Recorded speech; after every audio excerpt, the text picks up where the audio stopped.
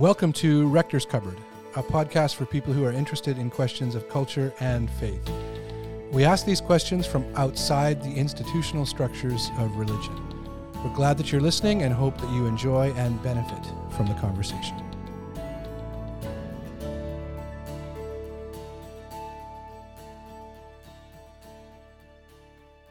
So on this episode of Rector's Cupboard, we're going to figure something out. And as I said that, I just thought, oh no, I have to say what's in my head next. We're going to figure out what a woman is. That is a problematic sentence to start with. Or I guess more specifically, how do you define a woman? And we'll get to this article that was in the Washington Post yesterday, which was April 6th, as listeners are listening, a week or two later or whenever.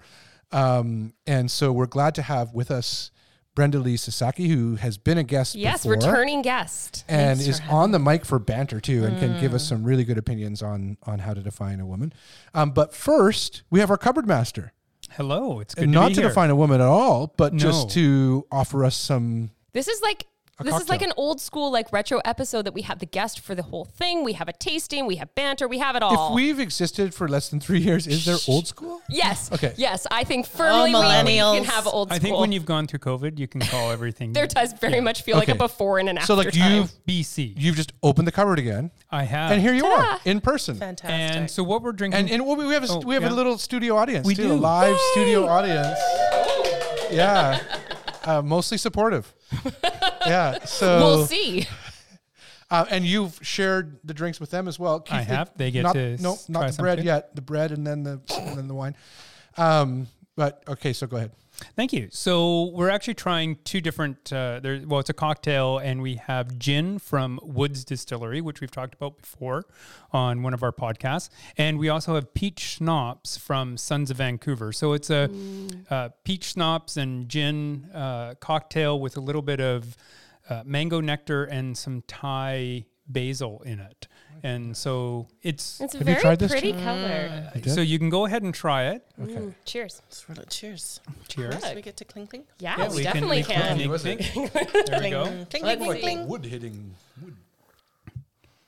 Ooh. And so, I thought... It's actually not quite as sweet as I thought. It smells sweeter than it actually tastes. Yeah, I did 'Cause of cut the it with mango. a little... Well, and I did cut it with a little bit of sparkling Buble peach drink. So just to give it a little bit of fizz to it. But it's sort of my concept was a summer... This is sort your of concept? spring. Yeah, this is my Ooh. concoction. I'm scared to sort ask of a what you're going to call spring it. to summer... I have no name for it. Well, Maybe we should we'll leave need it a that name for the way. episode notes. Let me think on it. As we're trying to define what a woman is, I'll figure out what the There's a- definition of this There's cocktail nothing is. that could go wrong with this. The more- Nothing at all. The more you say that, guys, the more I'm going to need to drink. I think. Oh, forget it. But anyways, the Woods, one of the reasons we're using this as well is the Beautiful. Woods just came out with their annual April... Nope, Sons of Vancouver. Or Sons of Vancouver, sorry, came out with their annual April Fools. liqueur, April Yes. Fool's liqueur. It wasn't peach schnapps, that was last year's. This year's was... Creme de Tiki? cacao. Yes, there you yes. But I didn't have anything in my head that sort of went with that. So we went with this. So enjoy. It's lovely. And Thank you very much, Thank you, we'll Ken. put the recipe in the notes. And maybe we'll have a name for it by Maybe then. we'll have we'll it. have a few names. Yeah. So you're going to stay here for a few minutes and speak to us about this I am, yeah. article. And so it was last week during the confirmation hearings for a woman who has now been confirmed to Yes. the United States Yay. Supreme Court, Ketanji Brown Jackson. Is that Yes. was it? Yes. Yes. And Yes.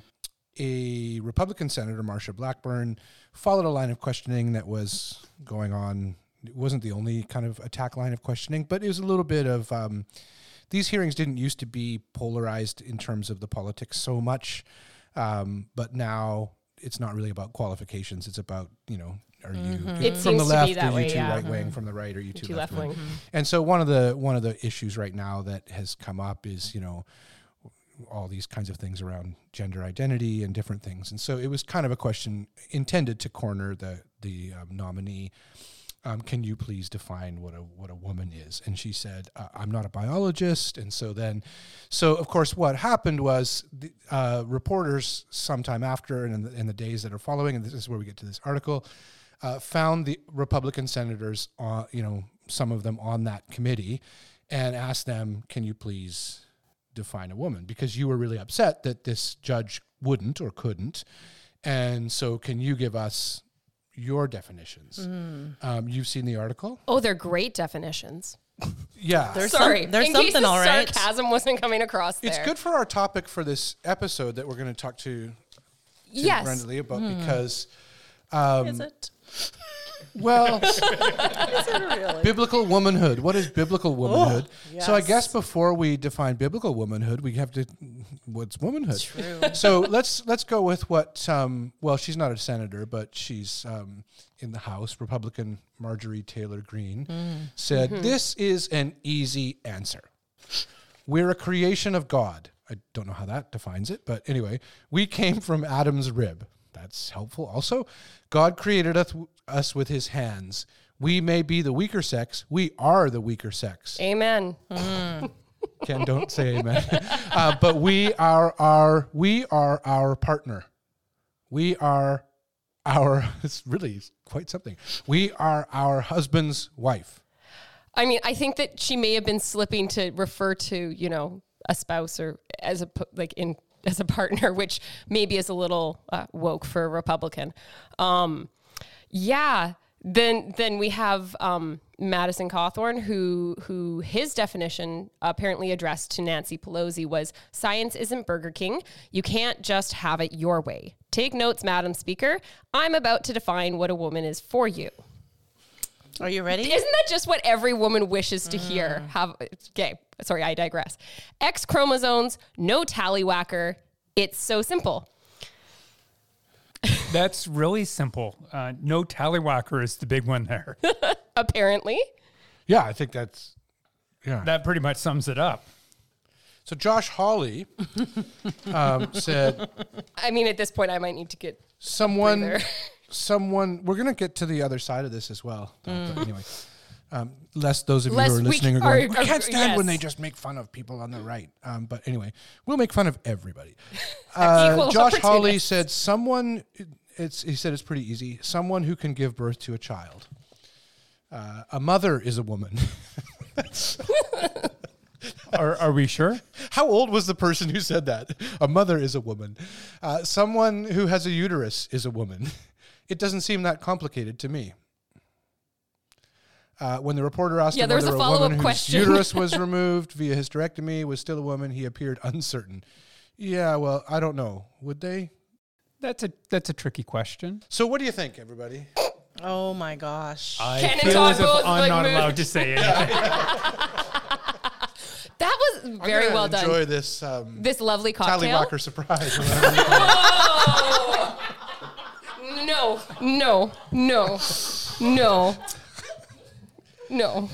I mean, I think what they've hit on is that the fact that it's a bit more complicated than one would think on the surface, particularly because you go, okay, so do you define a woman by what she can, I guess, in essence, produce, whether that be a child or whether they're attached to, obviously, from this perspective, a man. So they are someone's partner, or a very loaded term for me, a helpmeet. Like it always seems that there is a definition in who they are as to something else that is central. They are always peripheral in this sort of understanding. And I think it's more complicated than that. Mm-hmm. And I mean, I think Ketanji Brown Jackson is a very intelligent woman. So maybe I'll just go with her line. I'm not a biologist. Yeah.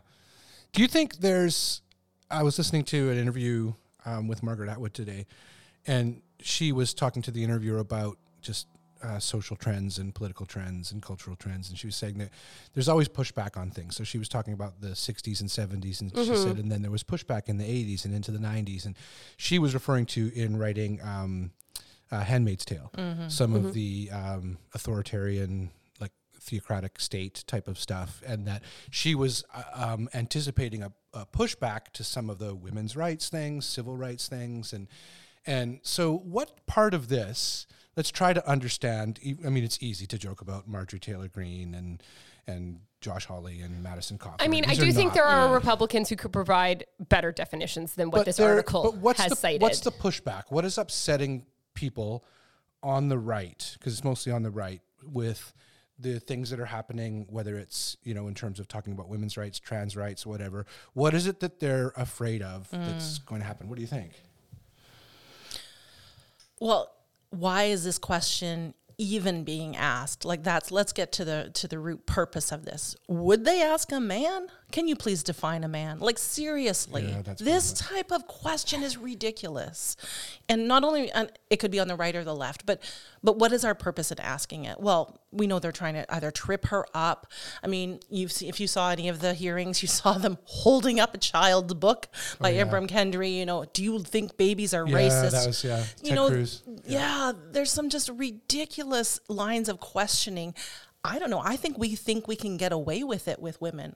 Right? We can ask them ridiculous questions. We can try to corner them with thoughts and lines and opinions and catchphrases that we would never ask a man. Yeah, there's definitely something in that. There's also a note of trying to generate fear, right? Because fear is such a great motivation for voting and for making a political block. And sure. And I think the fear is probably like all those things that you know to be true, all the things that kind of you use to make sense of the world. Right. These people on the other side want to erase all of those. Yes. And we are here to protect you and to, keep. And there are, and I've read a number of, articles and books, there are excesses on the other side. Of course there as are. well. Yeah. Right, where there are. So the idea of like, would there be something, if you can't define what a woman is, what does women's rights mean? Women's rights mean? And I think that there's some conversation there that is appropriate. But any other notes? Ken, do you have anything to add to? I mean, I think part of the reason the question's asked is always to galvanize your base, right? This goes along with the Florida don't say gay stuff and the stuff that's going on in other states with banning abortion and all those sort of things. It's all about, giving power and rallying up your base because the election is coming up in a few months and you want those people to be angry because if people are angry, they vote. And oh my gosh, you have these horrible people who can't even define what a woman is. We can't allow them to be in power. Or you have these horrible people who are attacking like this. I don't think it's equal on the two sides. No. The Republican side is crazier. I don't have any problem saying that. But there is also the extreme left will use fear as well. Sure. Oh, yes. absolutely. And Both sides will use fear because it's a great motivator. Yeah. The church uses fear because it's a great motivator. Theology is based in a lot of fear because it motivates. If we can scare you about hell to convert you, great. If we can scare you about an issue so that you vote, whether it's a deficit or the definition of gender, then we'll do it. Yeah, I mean, I think if I choose to try to be charitable, which I think is an important intellectual exercise to do, I wonder whether some of it goes back to kind of what you referenced, that we thought that there was easy terms, easy definitions for certain things, and now things are more complicated. And I do think that there can be people who kind of hold up their hands and they go, well, I don't understand anything anymore. I thought I knew this and now I don't know this. And you get a little bit of like slippery slope argument, like, well, if we can't define this, then what can we define and what's going to happen next? And I think there is a good dose of fear in it. How much of that is authentic on the part of the people who are posing the questions, I don't know. But I think that it's difficult in a society that tends to be quite binary. Good, bad, light, dark, male, female, whatever the binary is, that the binaries are easier to define. And so when you have a society that is quite binary, it's hard to have nuance. And it's interesting because I wonder whether there is part where I look at explaining things like sexual identity, gender identity with my kids, and things like pronouns and stuff. Like it's not hard for them. Like it really isn't. Like my kids have asked some questions, and we have some friends and who prefer they pronouns. And it was one conversation of speaking with my daughter and going, well, they're more comfortable using these sorts of pronouns. And do you think that would be good that you choose to try to refer to someone in a way that makes them comfortable. And she's like, oh, okay. Right. I always found it was interesting in terms of like most of us have church experience here. I'm looking at the studio audience as well. And most of us have the we always love it same when somebody says the Bible says, and then you know what's coming next. So, every woman in the room, I think, just internally curious though, and I'll say it right now, that the Bible says in Galatians that in Christ, in other words, this doesn't just mean like for people who believe as opposed to people who don't believe. That's also a false division. But in Christ, the way Christ sees things, in Christ, there is neither. Yes. Slave nor free, Jew nor Greek, male nor female. These categories that you have to make sense of things are not needed in would seem the way so. of Christ. Now, that's not mostly what I heard in the church, but that's what the Bible says. We were at a thing last night in Seattle, and the former Archbishop of Canterbury was there. He was so receiving lovely. a poetry award, and so it was quite highbrow. Yes, but I feel like I understood about 10% of what he said. He was asked if something about Twitter and poetry. I can't really remember the question. Oh, I do. They were saying if somebody had said a comment about like, if Emily Dickinson was alive right now, she'd be wonderful at Twitter. she could do good tweets and stuff. Yes. Yeah. And so, and so the editor of the Image Journal poetry section yes. Asked the former Archbishop, do you think there's anything good about Twitter? And it was the only time that the former Archbishop said right away, like he didn't kind of sit back and go, so do you think Twitter can be good? And he's like, no. and then he kind of smiled and he said, and it was a beautiful answer. And it relates to some of this and how we listen to these other angry voices. And he said, because poetry uses words sparingly in order to create space around the words, whereas this kind of communication doesn't allow for any space. It's just one thing right up against another and then another. And he said, something along the lines of, we can't see the other person's humanity without distance. Without giving it some space, without thinking, what's going on with that person who's hollering? What's going on with them? And he held up his hands and held them together. And he said, when there's no space, there's only confrontation. Yeah, and I think both the right and the left in this, yes, there's mistakes there for that. So we'll try to do better than that, but thank you so much for, Ken, thank you for the drinks. You're finished yours already. Yeah. I didn't have a lot to say on that just intentionally, so... This is like, what's the date today? Ken played it safe day. He did. Well done. April 7th. It's finally come. Well, we're very pleased to introduce our guest, Brenda Lee Sasaki, who has been a university instructor and a writer. We're here to talk about some of the articles that she has had published. I was noticing that you've done some work in India with what was called or is called still the Facilitated Academic Research Resource Center. So that sounds fantastic. Sounds awesome, doesn't it? And all other kinds of things. And we're super pleased to have Brenda or Brenda Lee. What do I call you? Brenda is perfectly Brenda, fine. I thought so. So we're very pleased to have Brenda with us tonight. Now, you guys know each other. We do. Brenda kind of probably sits a bit like between my mom and I, like generationally. And so she was always in like that like leadership role kind of when I was a teenager, like younger kid and that sort of stuff. So it's been interesting. We went to the same church growing up for quite a long time. I got married, moved away, and then I got smart and moved away. Yes, you did. There are people from the studio audience here who went to the same church. One of them babysat me. And I've got to say, I was saying to Brenda earlier, and you guys couldn't hear this because you were greeting each other very loudly. I mean, it was nice.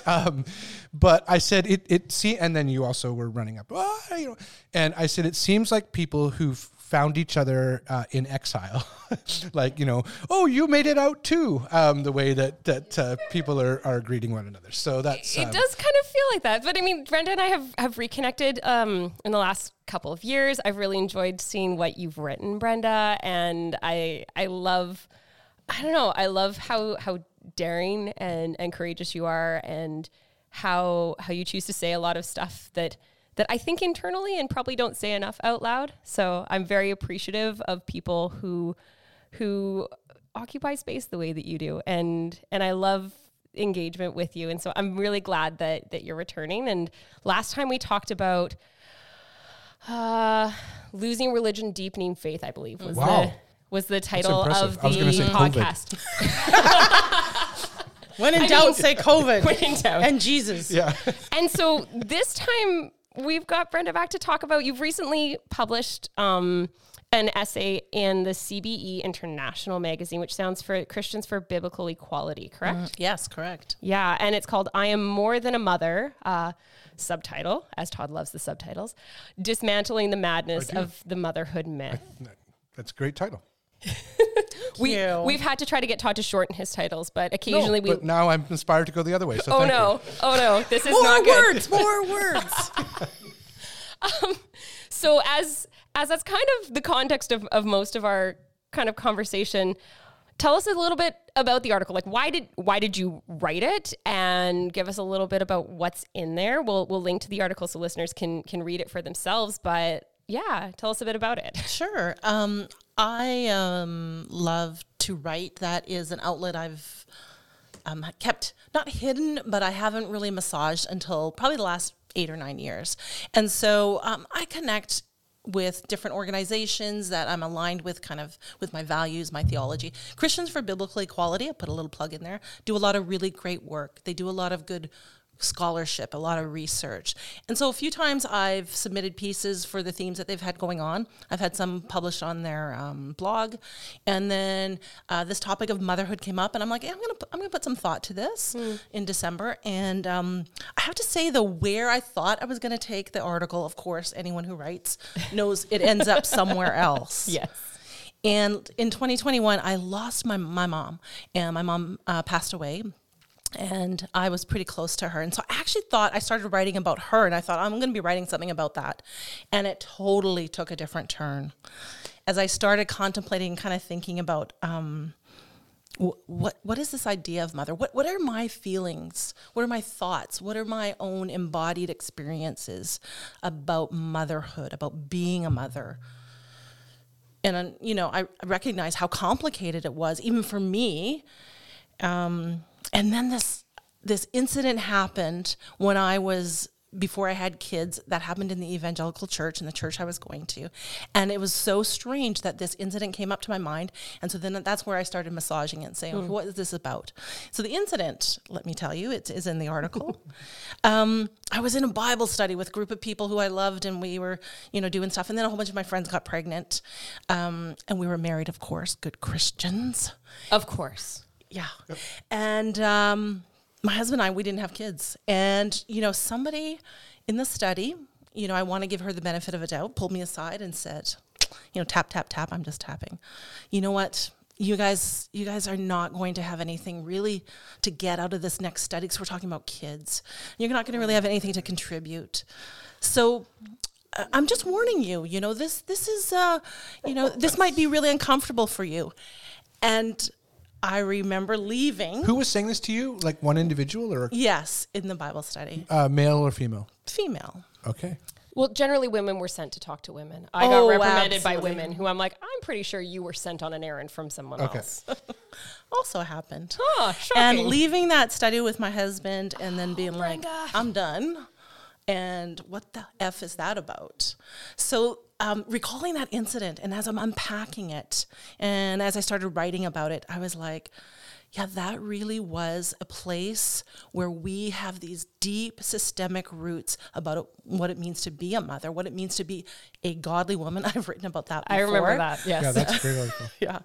And how those narrowly defined limiting beliefs around that have just damaged so many relationships, so many, I'm going to say women, but women and men Absolutely. Yes. in the church. And myself coming out of that over the last 10, 12 years. So it was interesting to reflect back on and write about that. And that's where a lot of, my own study when I went to seminary came out of obviously my own experiences of saying, what's going on here is not okay. This isn't what I believe that the Bible teaches us. Not only that, this is not, I think, the kind of Christianity I want to be part of. Yes. So I didn't actually believe what they were telling me, and that just really sparked an deepening to what does my mothering look like. I do have 3 kids. We can talk about that. I never aspired to become a mother. Did I want to be? Probably. Was it my life goal? Never. Did I know that? My God, kids don't listen to this. Did I know that my greatest role in life would be their mother? Absolutely not. In fact, I had other ambitions and other things that I believed that I was really called to do. And this was going to be part of my experience as a human being. Well, I think, so you talk about the myth of motherhood, and I'm anticipating some of what that might mean, but I'm thinking back to this I was going to say conversation, but those things are not conversations. They're like pull you aside for a moment to tell you. And in this case, like, you haven't even done anything wrong, supposedly. Sometimes those pull aside conversations, like, I need to talk to you about something. Oh, that happened after. Yeah, but exactly. I'm so not surprised. But this is more an identity thing that you fit a category that doesn't quite measure up to. So what is the myth of motherhood as presented, and how does that fit into some of the things you were saying in writing?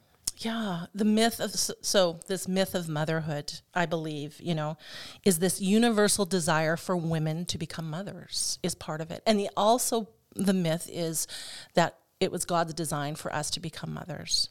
And this is continually perpetuated in the constructs in our Western, I'm going to speak from a Western evangelical experience because that's all I can really speak from, that this idea of male and female are God's only intended expressions of gender, and the only expression of coming together in kind of intimacy or sexuality is men and women in a married context.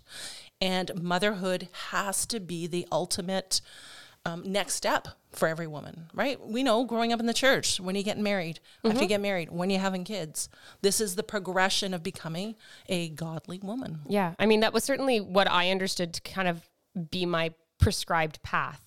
Because that was the only way that the only framework that I was handed. There was an expectation of, well, of course I had to get married because I wanted to have sex. So that was obviously had to happen first. So there was that. But then there was also like, I for myself, I wanted to be a mom, and I didn't realize, and I love my children. I feel like I need to say that caveat, how deeply disappointed and unfulfilled that would feel for me. And I'm not sure if part of that is just my personality, or part of that was also, there was a hype that it didn't live up to. In my mind. And I know that's different for some women. I think of like my mother-in-law is like, I think she could probably be around my children all the time and not get sick of them. And there's part where I'm like, I'm tired. Do you want them for a bit? But I remember very much having a conversation with my husband, I think before we were married. We're sitting in like the car in my parents' driveway and going, when we have kids, like, I'm not going back to work. I'm going to be a stay-at-home mom. That's what I'm going to do. And I'm going to be a mom. And then I had a kid, and I'm just like, I really like having adult conversation. And I really like having something that felt like identity outside of that, what you said, that very narrow definition. One of the individuals that we spoke about in the pre-interview time was talking about some of these things. I can't remember who it was, Josh Hawley or something, but saying that, again, there's nothing more important that a woman can do in the world than raising the next generation and doing this kind of, and almost like this. So if one perspective turns motherhood into an idol, right? Yep. Which is the same thing with purity culture and stuff. It's an idolatry. That's what, is there sometimes something from another perspective that devalues motherhood, that kind of thinks, well, a woman should be defined entirely like apart from this, and that because I think sometimes we're looking at these people on the far right or whatever, and sometimes they hold up examples of people who kind of denigrate motherhood as if it's, now you didn't hear that in the church so much, right? But is it out there? Oh, denigrating motherhood in the church? Blasphemy. Yeah. Except for those single missionary women. Oh, yeah. Right? We love them, but the poor souls, couldn't find a man, or they dedicated themselves to God. And so, God is their groom, and all of their people that they've helped are their children. So kind of monasticism for sure. Yeah, absolutely. And what you talked about though, Todd, I think I'm going to lose it in a second. Where was that thought? It was a good one too. Nope, it's gone. Okay, it'll come back. It usually does. I don't remember experiencing a denigration of motherhood. I think it was definitely held up as the ideal, if not. It felt like the only option. It didn't feel like another option, that there was option for me. But I mean, I feel like I don't wish to denigrate motherhood. I love my children dearly. I just don't feel that if people don't wish to have children, that doesn't change their valuation. I just go, can't we hold space for people who find fulfillment in motherhood? And I go, that is so awesome. I'm really glad that you have found something that is fulfilling for you and is nourishing for your soul. I don't experience things that way. I experience fulfillment in like conversation and in reading things and engaging with things. I go, can't we hold both things as a value? And I don't think we need to. I think that's pick. some of that. Like Brenda, in your article, you talk about moving towards a nuanced understanding of womanhood. Mm-hmm. We've used the term motherhood here a few times, and I kind of go that, or I'm thinking that it's interesting, right? Because in a way, you're talking about a verb like mothering or parenting or motherhood. I mean, if you have children, you're a mom, like from the. Okay, we're defining what a woman is, but, right? So motherhood is something that's this big kind of, and so what I'm getting back there is that there is a sense sometimes that people have kind of said, from one perspective, have said, oh well, you're just a housewife, as if your identity should be so much more than that, or the opposite. That's the most important thing by far, and back to the sense of those are the categories that hurt, right? Well, if we use the word, I mean, even when we use the word just in anything, right? You're just this. We are already denigrating whatever that thing is, right? And so if we could remove that from every part of our language, then we would be able to have some of those nuances of, I've chosen the role of staying home with my kids to raise them. I've chosen the role to be a CEO at XYZ company. I've chosen the role to be a pastor, right? And so that's, I think, where we can, if we get rid of the just and we are able to have some of those understandings of the nuances and the word that I would use is that intersectionality of who we are as human beings, and not defining by one single role that we play or one single identity that we have, because we are all full of multiple identities. As I was taking notes here, the Godhead, the Trinity, if anything, is this complex mystery of multiple identities that we haven't even touched the surface. We don't know. There's so many things that we can be learning, though, about this intersectionality of roles, of nuances, of essences of the Godhead in and of itself, right? If that doesn't give us a place to pause and say, wait a minute, those binaries actually don't even work in the Trinity, because if we're talking about three things. Come across some technical problems there. Yeah, so let's even look at that as a model for us understanding our own identity. Yeah. Well, you had asked about role or something. Well, I was just going to say, I think that narrow of a view of motherhood also, I think, diminishes the fact that I don't think that you need to have a child to play the role of a mother in someone's life. I think that I think of my husband's aunt and uncle. They don't have children. They take our kids out for things. They have areas in which in my husband and my brother-in-law's life that they've been kind of some of those roles. And so I think if you define that the only way that you can be a mother or practice motherhood or has to be with your own biological children, that cheapens it. Like, I think we can have a better definition than that. I would love an opinion from you right now, Brenda, if you would indulge us a little bit. I have some suspicions, but I'd like to get your take on it.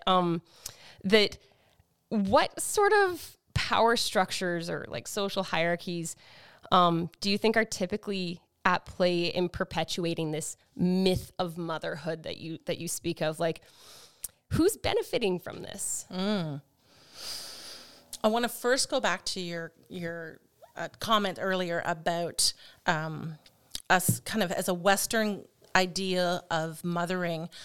that is really a North American kind of Western theory, right? In so many cultures, it is truly a group project to raise families. We live together. The grandparents are involved. Our aunties are involved. The person who lives down the street is my auntie. Like, there is this collective understanding of responsibility to be raising the children, the next generation. And so those already, those rules are being torn down, or they're being blurred, I would say, in so many other cultures. And it's just a very Western, right, individualistic ideal. And that ties to the power structure. If you want to keep the hierarchy in our churches with men on top and then women as subordinate, right, you're going to need something for them to do. And what we're going to ask them to do is to stay home and to take care of the kids. And we're going to elevate that as your God-given calling. Because do we ask men to stay home and watch their kids, even though we're saying, and we're elevating men to positions of leadership, and we're elevating men to positions of decision making, and being able to, speak theology, talk theology, create policies in our organizations, if I'm using church as organization. And yet we say women are raising the kids. There's like already a disconnect there. Okay, you're allowing the women to teach and raise your kid, but to what point? 12, 14, 16, 18? Yeah. And then all of a sudden the switch comes where you're no longer needed, and now they've got everything that they need to actually move above you, Mom. Yeah, and so I go, then what's your role after that? What do you get do to work in the kitchen? That? Oh. I mean, we have some. There's opinions happening. Some familiarity over on the couch. What I think is you get to lead the women's Bible study. And pull people aside. You kind of killed me a little bit with that comment. But I find it funny that even in what might be identified as more egalitarian understandings of faith or gender roles within like a Christian structure, I have experienced personally times where when I've gone to a conference or taken a class or that sort of stuff, I get the question, so who's taking care of the kids while you're doing this? I mean, I'm just going to put my husband on the spot. Has that ever happened to you? No, it has not. Bullshit. That's such bullshit. Like, don't get mad at him. No, I'm not getting mad at not you. Right now. At least. There might be other reasons, but like even in times where like I know that I'm allowed to occupy a space in a classroom, I've still gotten comments in places that I'm surprised I've gotten them from of going, so who's watching the kids this weekend while you're here? And I'm like, why does that matter? Like it isn't a thing for men, I don't think. I mean, there are two men on the mic here. Would you like to give an opinion? Well, I'm old. I'm older now. Ken, you're not that far behind me. You're right there. Have you guys ever been asked that question? So Jen and I, our boys now are 24 and 22. So it's a number of years ago, but yes, with my schedule and our work schedule and stuff, and working at a church, there were days that I had the kids when they were really little. I'd go into a grocery store with them. I'd go golfing with them when they were growing up. I'd go, to like Mummy and Me, like little playtimes. It's called Mummy and Me, and there's a daddy. Yeah. And I remember going to some of these things, and you would be treated like, it's so wonderful that you are a hero for doing that. Your child, and if your child was like going nuts or whatever, they'd feel sorry for you, and that must be the mother. Did happen. Did that happen to you, Ken?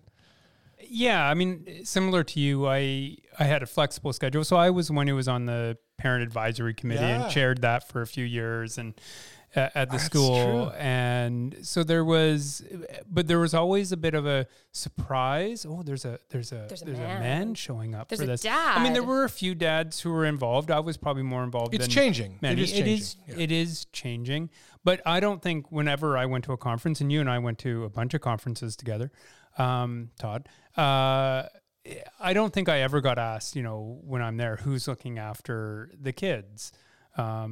So there is an assumption. Mm-hmm. Now, some of that could be they're saying it almost tongue in cheek. So, you're here, so who's looking after the kid? I mean, it could be, but more it just comes out as a habit. It comes out of the way of just the way we speak. We make assumptions about the role of the mother and the role of the father. Well, this has to do with expectations. We had a question on that. Expectations for men too, right? That are not always easy. And talk to a lot of particularly younger men who struggle with the expectations they feel and stuff, and feel like, well, they can't be successful enough or whatever. And so, Brenda, in an evangelical church, your experience teaching at a Christian institution, an educational institution, post-secondary, what kind of expectations did you encounter, like, for women as a woman? What was expected of you socially, culturally, whatever? That's a great question. You know what I wrote and what I believe is true? Women are required to play small. We play small. We play second. Women play in the background. We are supporting actresses. We're expected to be grateful for what we're given and opportunities when they come along. When we, I don't want to use the word demand, but I'll use the word demand, or when we ask for something more. Which is amazing. Both words, eh? We have to somehow justify it to the ends of the earth that it is not only in their best interest, but our best interest, but mostly their best interest to be allowed to do this next thing, to be that pastor, to be that first pastor on staff. Don't you, honestly, this is how you do it, women. Don't you want to be the first in your community to have a woman on your staff? Like, isn't that going to just really play well? I wouldn't use those words. Was that word? But this in is evangelical church? no, but Like, you no, do. we don't.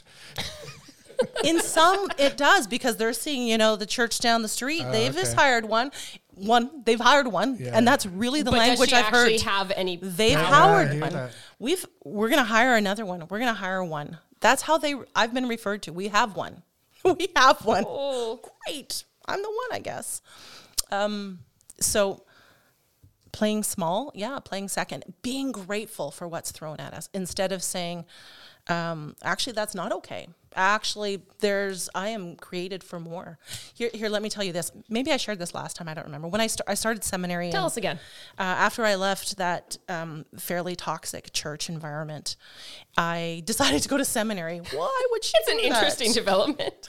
Well, because I'm like, you want to play with the big boys, you gotta, although most of them never even had degrees, but I wanted to play with some big boys. So you going back to school and you get that degree. The loudest yellers are not the most qualified. Not at all. Generally, yeah. Not at all. But so the seminary I registered to, the guys who were in charge in our department were actually quite lovely. I'll say lovely. And they really pulled me aside, the dean, and he's like, you are more than qualified to be here. Your voice is more than qualified. And just so you know, you'll never get hired anywhere. I'm like, I know that. But I'm not doing it just to get a job. I'm doing this because I believe not only do I want to make a difference in my own life, my own stretching my theological wings, but I believe I'm actually doing it for the women behind me. Mm-hmm. Right? And hell, I'm gonna endure the things I need to endure, and I'm gonna be the only woman in some theology classes, and I'm gonna be the only person who's going to raise this issue from a certain perspective. I'm going to be the one who endures some of those eye rollings. I can do that, and I'm going to do that. But yeah. Is it, and it, when you're saying this, it sounds to me, I can kind of feel it in the room, like that. It's still a lot like that. Like we've moved, but that there's a long way to go still. Well, the institution that I was teaching at that I left last year, how do I say this without getting in trouble? They can't fire you. You are so right. What trouble? And nothing I'm saying. I'm literally at the same question. What trouble are you going to see? get into? But this is a woman thing too. Yes. I am gatekeeping myself, right? I don't want to gatekeep You don't want to get myself. someone else who might still be there in trouble. Ken and I are like, Doesn't kick matter. the thing over. Welcome to a man's perspective, Brenda. Yeah. We question ourselves all the time. Where I was going with this is women are leaving. In Qualified, tenured, excellent, professional, academic leaders in their field are leaving because their voice is being drowned out. And this is 2022. So it's when like- you talk about there's changes, it's not absolutely. only there's still a ways to go, there are times when things actually Regret. revert. And you know, this article, I think, attunes to that, right? It's that this pendulum right now. I mean, what's going on in the States, does it affect what's going on in here? Yeah, to some extent, right? We are reflectors of some of these issues that are going on in evangelicalism and politics and things like that south of the border for us. So do I think some of that pendulum? Absolutely. And that it's based on fear, what we were talking about earlier. Mm-hmm. Well, I mean, I didn't kind of click into this similar trajectory. Like after we left the church that we were employed at in 2019, I began going to graduate school. I mean, I wanted to be there. I'm very interested in the material, but I also, there is a legitimate motivation of as we grow as an organization and rooms that I'm anticipating being in, I go, it might be a little easier if I have an MA behind my name. Some guy might actually take me seriously and think I know what I'm talking about. And I feel like I need to have that degree to have any sense of like validity. So I'm grateful that the institution that I'm in is very pro woman. It is very pro lots of stuff that I'm grateful for. So the institution's not the problem, but I go, there is definitely part of my motivation that I feel like I need to have this degree to justify a place in a room. Mm-hmm. And do you think that's particularly something to do with being a woman? Like, well, I mean, I've been in enough church rooms where men have looked down on me, and I've seen them talking to other men, and then they talk to me, and their tone changes, and their literal vocabulary changes. So in a sense, you're saying the men wouldn't need to be as qualified as... oh, no. Or qualified as even... Particularly in my... the credentials, whatever. In my understanding, and like in my experience in evangelical churches, and again, I couldn't speak to many other places, there was not... in my particular church growing up, there was not an idealization of further education. I'm not even sure what sort of degree, if any, our pastor had. He sure walked around like he had a fucking degree, though. And he would use his power in a way that was cruel and authoritative. But he wasn't a terribly intellectual man. Like I know that I wouldn't be in any sort of conversation with him. I will never be more than some sort of subordinate character to him. It doesn't matter what sort of name, like what sort of degree I have behind my name. That doesn't matter. But I feel like I would have a position in that room. And I'm not sure if that's just isolated to evangelicalism. That's my own experience. I mean, lots of churches require a master's degree to have ordination. Many evangelical churches do not. I think that's problematic personally. But I don't know how much of a shift there's been. Like, Brenda, have you seen shifts in regard to kind of these understandings of roles and expectations? Or do you kind of see, it seems like you've talked about that in certain places there are shifts, but in other places it's almost like a doubling down that occurs. So I don't know if have you seen kind of like a shift across the board, or is that maybe not actually characteristic of what's happening? Well, again, I think there is a reaction. I mean, we have a perfect storm of all kinds of crazy things going on the last 3 years, right? We have this pandemic, we have isolation, we have people losing jobs, we have family members dying. Like, we are in constant trauma and stress. So it's hard to sometimes put our heads up after look around at the landscape and say, actually, what is really going on here? I think that's a little bit of a challenge. And like we've talked about already, reaction to when things are changed or when we can't control the things going on in our universe, in our worlds, in our churches even. What do? We go back to what we know. Right? So we go back to, I'm a man, you're a woman. This is God's will for us. Let's just keep going with this because we know this is true. I'm using quotation marks. You can't see that. And there's that certainty, right? Yeah. We do crave certainty. If we can change that, the conversations and the willingness to live in mystery. That was supposed to say mystery, not mystery. That was very... We knew what you meant. Funky. No, it made it even stronger. Ooh, yeah. It's this drink that's happening. Well done, Ken. Another name for you. Yeah, I've come to be very comfortable in paradox because I believe the more I know, the less I know. And Amen. I've experienced that in my life. Mm-hmm. And which does tie to actually, if you're, when you do the honor of going into kind of some further education, you do realize how little you know. And I think that's a place, there's humility in that. And I think that's a good thing. Yes. And that's why I'm also a good proponent of go to school. You might not come out like learning something, but you're going to learn about yourself and you're going to learn about what we don't know. And I think that's a really healthy place for us to have nuance, to have that ability to say what I thought was true may be shifting a bit, but that's okay. So where am I going to, I don't have to land anywhere. I can kind of swim through this. Can I swim through this? Feels nice. I would it? ask about like the shift question. I think is an important one. I like how you answer it. That, and I'd ask everybody here, like not that everybody's on mics, but do you think that there's some of the shifts are generational? Like young people, younger people, are they following all the prescribed roles from a generation ago, or sometimes it's not some big cultural thing that or announcement from a pulpit or something? It's just these kids, their parents followed rules pretty prescribed, and they don't. And they wouldn't necessarily be able to identify why. They just don't. Do you see some of that? Do you think that it's also just the next generation's different? Or does it, some of these things, do they solidify? What does everybody think?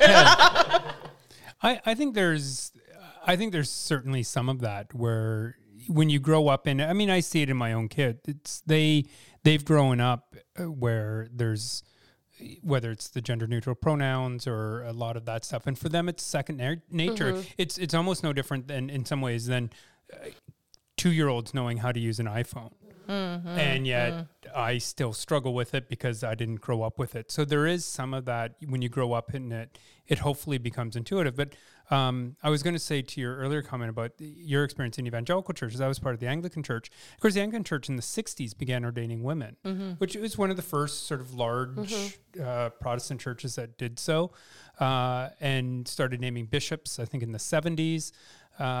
And yet, at the same time, there's always been pushback. And so when the rift happened in Anglicanism back in the early 2000s, one of the things they wanted to get rid of course, gay ministers, but also women ministers. Yeah. So somehow I didn't catch that. There was a big. They wanted push, to reverse that. Not all of them. So some the ones from Canada were still very in favor of women. I thought you meant not all women. It was going to be like a no. We like this one and we don't like this one. But certainly Do you have out a uterus? of the U.S., there was a big push to reverse that decision around. This is our chance to. This is our chance to go back to the good old days. Yeah. The other thing I was thinking of, just in terms of that equality and where do we see that. So my daughter plays sports in high school, and the boys' jerseys at the high school, they're all the team colors. Like they're all the school colors. So in her school, it's green and yellow. The girls get the boys' warm-up jerseys from previous years. That's their team jerseys, black and white, because they're the warm-up jerseys the boys used to wear like 10 years ago. Nothing about that surprises me, Ken. It's weird, and it's bothersome. It's small, but it's bothersome. So... Brenda, you use a couple of words in your writing that are really, really great and I think have some hope in them. Hospitality and mutuality. How do those things play into the kind of conversation that we're having now? And how might hospitality and mutuality help us in some of these things? So even in, my fiery passion and my... deeply strong convictions in lots of things, I really believe that holding those things in hospitality with others means I could still be really wrong. And I'm going to stand by my convictions, absolutely, and live through them and practice them. And I'm also going to allow you to do the same. And I'm going to try to understand. I'm going to try really hard to not be so judgmental. Ugh, that one's a hard one for me. But I'm committed to that because I believe there's a call. It's that call to paradox and that call to, I do not have this all figured out. This is what I know so far. And this is how I'm going to live so far. And I'm going to challenge you. And I'm going to, I'm going to believe you're wrong on some of those things. And yet you get to do those things too. And so for hospitality is the great humiliator and in a good way, that humiliation in being not certain and allowing those who feel that they are certain to live in that certainty, and to maybe if I can shift something for them, maybe if I can hold tension in for them by not engaging in terms of saying, like, you have to believe what I believe. Where I've had so many people say that to me, right? I've been called a Jezebel. I've been called that I am no longer called a Jezebel? Absolutely. To my face, but also in sermons at my former church. They alluded to me without saying my name. And people were phoning me after that service saying, I think they were talking about you. That was so funny. Is it weak people who do this? Yes. Sorry. Well, you're trying to hold on to power. Earth? You're holding on to power. And how do you hold on to power? By disempowering another person, right? Or by dehumanizing them. When we call out the Jezebels, we all know Jezebel was Jezebel, don't say that word. It can be anything but Jezebel. Wow, or not really. That is astounding. But that happens. So hospitality doesn't mean that you have to, somebody acting like an asshole, you don't have to say that's okay. No, not. Yeah. Hospitality means I'm going to actually call you out on that. And also, if it's not safe for you to be in a relationship with you, or you're going down a path, I'm going to call you out on that path if it's destroying other people or if it's toxic. Right. But it also means I'm not going to dehumanize you. And that's a huge thing. And I'm not going, because I don't think, I know that's not what Jesus would do. And I know that's not how I want to follow Jesus. And I don't believe dehumanizing another human being at all for any purpose is in my wheelhouse of how I believe Jesus wants me to live, right? At all. Mutuality. What about mutuality? Oh, yeah. That's a beautiful word, I think. Here's what mutuality means to me, and here's how I try to live through mutuality. And I think I was really longing for the language around this, because I believe my husband and I have this great mutuality in terms of our relationship, in that we are so comfortable with who we are. We don't need to, we are dependent and yet interdependent, and we are independent of each other. And so it never has to be a power struggle between us. And what we give and receive to each other, we try to do in a sense of deep love and commitment for one another. And so I, in turn, want that in my Christianity and in my faith practices, and when I'm interacting with people, mutuality in terms of, I have something to offer you, and you have something to offer me. And so let's offer it together, and let's learn together through this thing. And it might be uncomfortable, and it's going to have discomfort and things like that. But I would rather live in that discomfort than in writing people off, or in dehumanizing people, or in excommunicating people out of my life. I mean, are there people that I've had to say, boundaries? Yes. I'm not saying boundaries aren't important. They very much are. Toxic people exist. Right? And yet I don't want to wish them harm. I want to wish them healing. And so mutuality is really a huge give and take. And it's a place of a posture of being willing to also sacrifice what I want in the time, to hear from them, to give to them, to serve them, in the hopes and in the belief that in doing that, they too will be able to serve. They might not be able to serve me at that point, but maybe that in turn they'll be able to serve somebody else, or maybe in turn they will also be able to see that the benefit of that, kind of to create holistic, healthy community and relationship. I think that's really beautiful, and I think it's a really great call. And I mean, when I was reading through your essay, when you came to those terms, they stuck out, and I was like, oh, those are so good. And I kind of read mutuality as it's understanding that we exist in relationship, and that we don't exist as just one thing, and that means that decisions that I make impact other people, and the decisions that other people make deeply can impact me.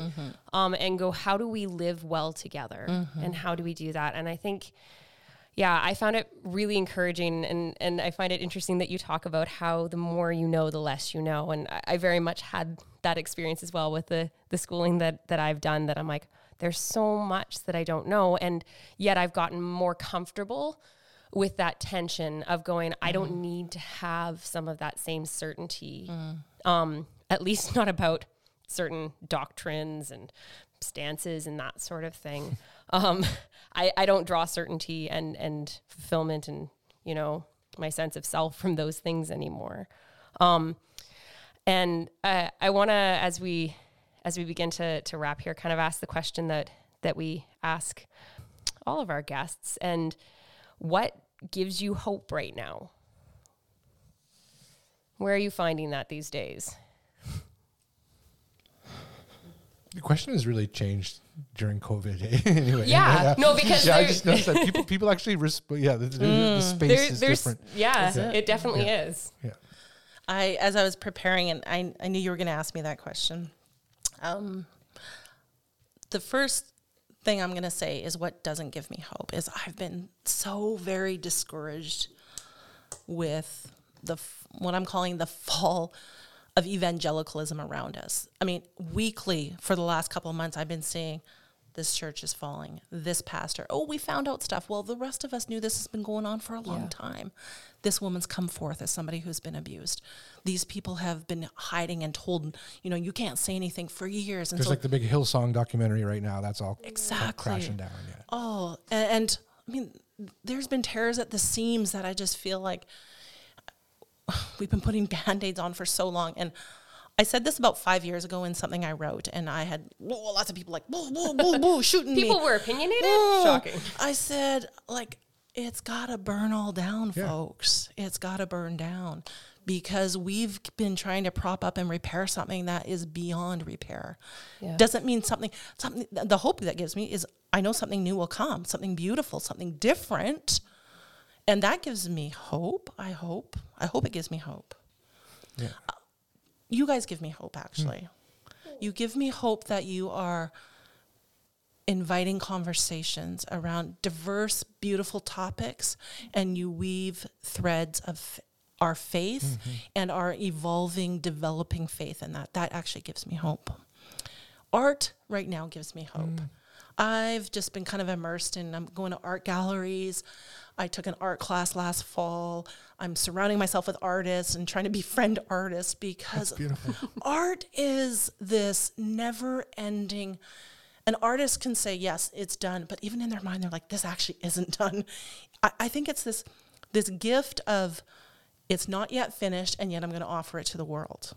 And it's vulnerable. Art is so vulnerable. I do something, I create something, and I do it with words because I think words are a form of art as well. And then you offer it out to the world and you're like, ooh, what's going to happen now? Is anyone going to like it? Everyone going to hate it? Is someone going to say, the worst is when they say nothing. When there's crickets out there, you're like, oh my goodness, I didn't land anywhere. I'd rather have people mad at me than nothing. Yeah. So art gives me hope, and artists, that beautiful vulnerability, and they just do it. They make it, and they offer it out to the world. That gives me hope. That's really well put. That makes me want to go read a poem. And yes. And who was Mako? Yeah. Mako Fujimura. Faith and what's his book Art called? and Faith. Art and Faith. Yeah. So thank you so much. Thank you, Brenda. Thank you everybody for being coming here out to the little studio and listening. It's such a pleasure to see you meeting and greeting one another after it seemed to be a period of time. And and thank you so much. We're going to continue to follow your work. We hope to have you on again, just a regular kind of friend.